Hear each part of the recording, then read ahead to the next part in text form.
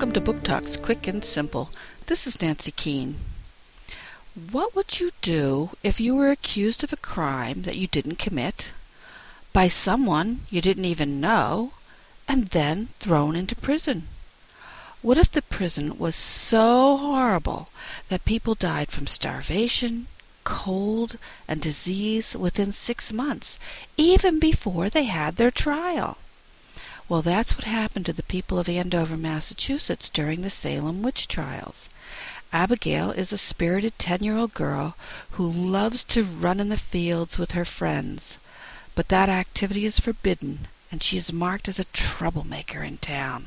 Her Aunt Elizabeth was accused of being a witch and sent to jail, and now Abigail and her older sister Dorothy are also accused. When Abigail and Dorothy arrive in jail, they're put in the same cell as their aunt, along with several others. But the girls don't even recognize their aunt because she is so ill. This story tells about life in those awful jails and how family members sacrificed themselves so that their children could be set free. A chilling story based upon actual events that happened to the author's ancestors. The Sacrifice by Kathleen Duble. M.K. McElderry, 2005.